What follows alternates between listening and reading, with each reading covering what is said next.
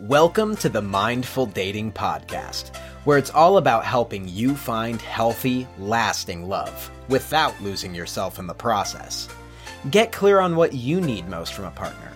Develop a dating and relationship strategy that works for you, and practice self-leadership in all your relationships.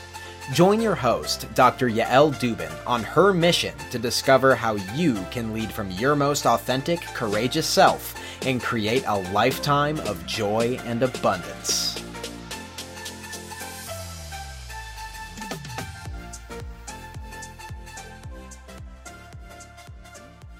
Hello, and welcome to the Mindful Dating Podcast, or if you're watching this on Facebook, the Mindful Dating video, depending on how you consume this content. I am so happy that you're here with me today. I'm going to talk about one of my favorite subjects. And this has been a favorite subject of mine for a really, really long time.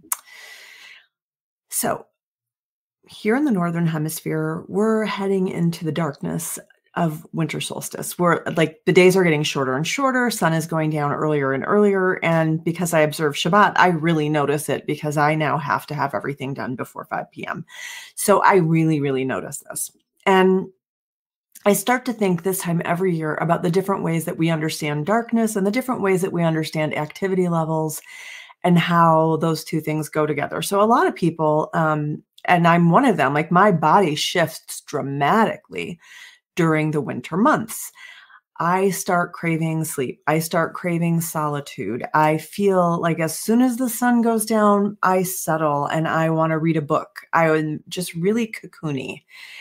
And like a lot of other creative type of people, I've noticed that some of my quote unquote darker moods eventually give rise to my most healing and productive moments. So I'm wondering, how those things connect and how those relate and this idea of darkness. And for decades now, like I can remember at least as early as 2006, I wrote a sermon on darkness. So for decades, I've been studying the motif of darkness in different cultures and different religious traditions. Some of the books that are like right over my head, in fact, have shaped it. China Gallen's work and a couple of other books that are right up there, little memoirs, have really shaped my thinking about darkness. And I'm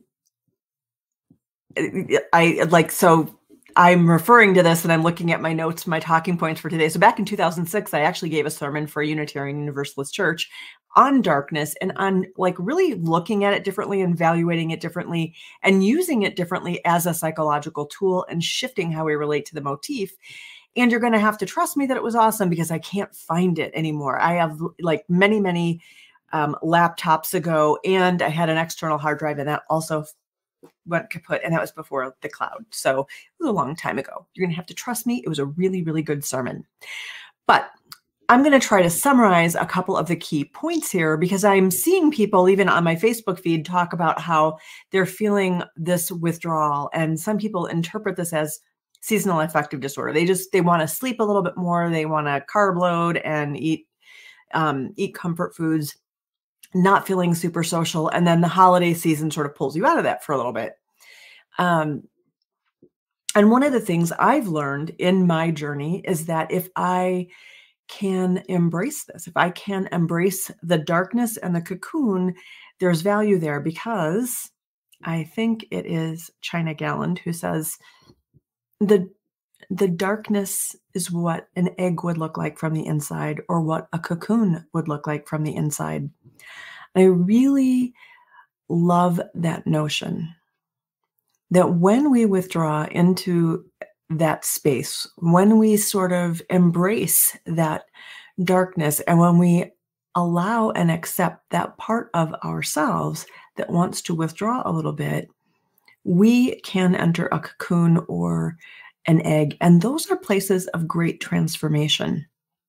Those are places where we can go from being one form of being to being another, from being a caterpillar that crawls to being a butterfly that flits around and is beautiful.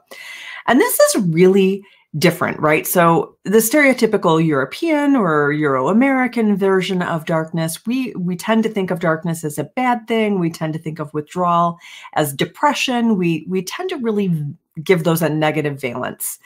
And it's not like that everywhere. And that's one of the things that I've learned through studying darkness and through really experiencing some of my own more difficult times, is that in other cultures, darkness is viewed completely differently. So darkness in some other cultures is exactly a place of rebirth and growth, just like I was talking about, like China Gallen said, it's what an egg would look like from the inside. I have also met a Native American, like a Navajo medicine man, who, when he was doing a healing ceremony, he said, we don't need to fear the darkness. We are born from darkness. That's what a baby sees inside the womb. It's about darkness. So that is really a very different type of space.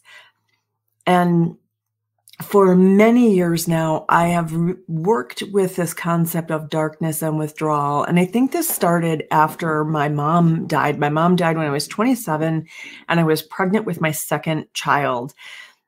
When, hormonally, when I was pregnant with my second child, or pregnant with any of my children, I was in no position to even watch a McDonald's commercial without crying.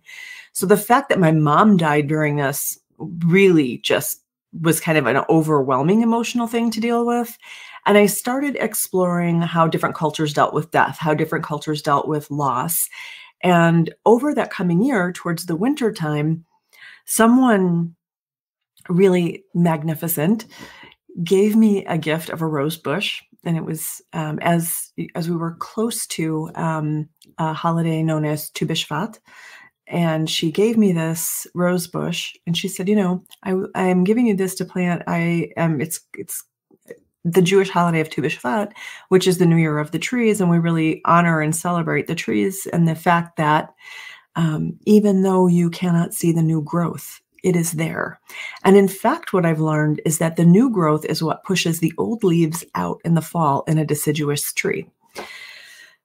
And after those leaves have fallen, and when it looks bleak, when we don't see this activity on the surface, when we don't see the hustle bustle or the beautiful showy flowers or all the sprouting leaves, when we don't see the caterpillar crawling or the butterfly flitting, and all we see is this cocoon, this darkness, growth is happening in the hidden places. Underneath the surface of those deciduous trees, roots are sinking deeper and deeper into the earth. Hidden from view inside an egg, a bunch of goo becomes a chick. And then I order it. and I raise it in my backyard. But these motifs are longstanding for me, and I've found a lot of nourishment from them.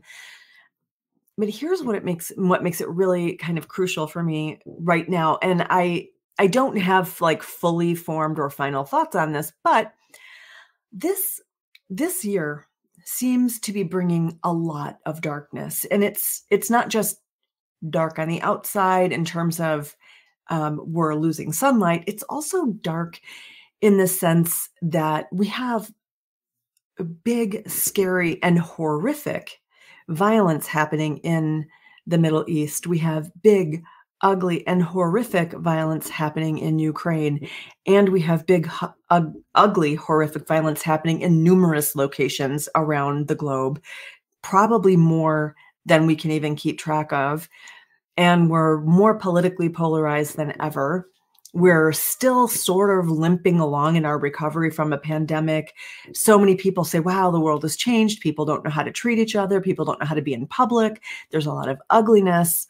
And I started wondering what it could look like for us to actively and intentionally shift from this perspective of looking at darkness as negative and bad to more intentionally viewing darkness as a place of potential, a place of transformation, a place of possibility.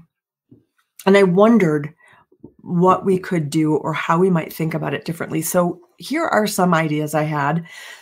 And I don't have, like I said, I don't have fully formed thoughts on this, but I just want to put these out there in case they spark something for you that will help you use this period of time. Or if you, like so many people I know, are just carrying a heavy heart about all the things that are going on, what could it look like to intentionally shift from looking at darkness as negative to looking at it as generative, because, what could that do for us? So one thing we could do is we just let go of things that don't serve us. And that is one of the most beautiful lessons I got about even notions about death in other cultures, is that death, particularly if we're talking about tarot cards, death doesn't really always mean a bad thing or even literal death. It metaphorically means letting go, shedding what we no longer need. So if we look at darkness or our withdrawal as a good, potentially generative thing, maybe some of what we're pulling away from are things that don't serve us right now. Maybe they did at one point, but maybe that time has come and we need to let go of it. And maybe as we do that, we liberate a lot of our own energy to tend what does serve us right now, what is nourishing with us, for us right now. And possibly we can become patient with this process. We know that infants are not formed instantaneously. Neither are butterflies. It's a process. And it, like in a cocoon, and a lot of people already know this, but I find it like fascinating. Inside a cocoon, a caterpillar almost completely dissolves and it becomes basically caterpillar soup inside the cocoon.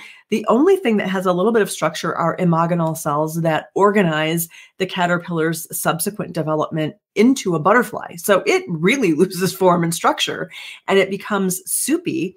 And we might feel that same way. And if we can hold this process, hold space for this process and be patient with it, could we possibly generate a different outcome? Instead of like trying to break open that cocoon too soon or break open an egg before it has a chance to become a chick, and we're patient with it, can we give rise to something more beautiful? And I don't know for sure if we can do that in our collective moment, but I am really curious about the possibility. And I wouldn't say I have hope because, and I keep meaning to do like a podcast on this, but it might be too depressing. I would love some feedback on this. I really want to do a podcast on why we ought to give up hope and how letting go of hope is actually a good thing. If that sounds interesting to you, would you please drop me a line in the comments or drop me a DM or send me an email, because I really like to know if that's going to be too depressing for people, but I think it's actually a good idea. But at any rate, I do think there's like a cycle throughout history of like humanity goes through times of flourishing, times of shedding and reorganizing. And the shedding is sometimes followed not by immediate reorganization, but by a lot of freaking chaos. However, I'm really inspired by my teacher, Catherine Keller, to want to bear with the chaos and possibly nurture it in a really patient, loving form so we can coax something beautiful from it. And what I do notice, generally speaking, is that resisting the darkness tends to amplify its negative qualities and impacts. And that reminds me of a line from the I Ching, the statement about breakthrough, that evil cannot be overcome by direct confrontation. The only way to combat evil is by making energetic progress toward the good. And it would seem to me that reevaluating our relationship with darkness and learning how to hold space for it and to be nurturing and tend to it and to trust in this process of growth and to trust in life to regenerate rather than get reactive and destructive about things that scare us might be a good idea. And it might be one way to make energetic progress toward the good. And I can't help but wonder if embracing darkness, our own inner darkness, our tendency seasonally to withdraw, our tendency to kind of want to cocoon, and maybe even just acknowledging that certain things going on in the world are right now are dark, scary, overwhelming, and make us sort of want to pull back a little bit. If we could embrace that, could the dark times that we go through be transformed from a tomb to a womb? Could it be a place of rebirth for us and an opportunity for rebirth rather than a death-dealing situation? So I'm going to leave you with this snippet of Rumi that I find inspiring in this moment and many others. The moment you accept what troubles you've been given, the door will open. Welcome difficulty as a familiar comrade, joke with torment brought by the friend. Sorrows are the rags of old clothes and jackets that serve to cover and then are taken off. That undressing and the beautiful naked body underneath is the sweetness that comes after grief. The hurt you embrace becomes joy. I hope this has been thought-provoking for you all. I can't see comments when I'm posting live, but I will swing by Facebook and check into them. I would welcome any and all conversation on this topic. Have a wonderful afternoon. Thank you for listening to Mindful Dating with your host, Dr. Yael Dubin. If you're ready to shake up your dating routine and transform your approach to relationships, go to BechiraCoaching.com, where you can sign up for our newsletter, pick up your free digital copy of 5 Keys to Finding Lasting Love, and even schedule a free call with Yael now. Bechira Coaching is on Facebook and Instagram. Stay up to date with our programs, literature, and watch live sessions with Dr. Dubin. Links will be included in the show notes. Tune in next week when we'll share more about how you can find lasting love without losing yourself in the process.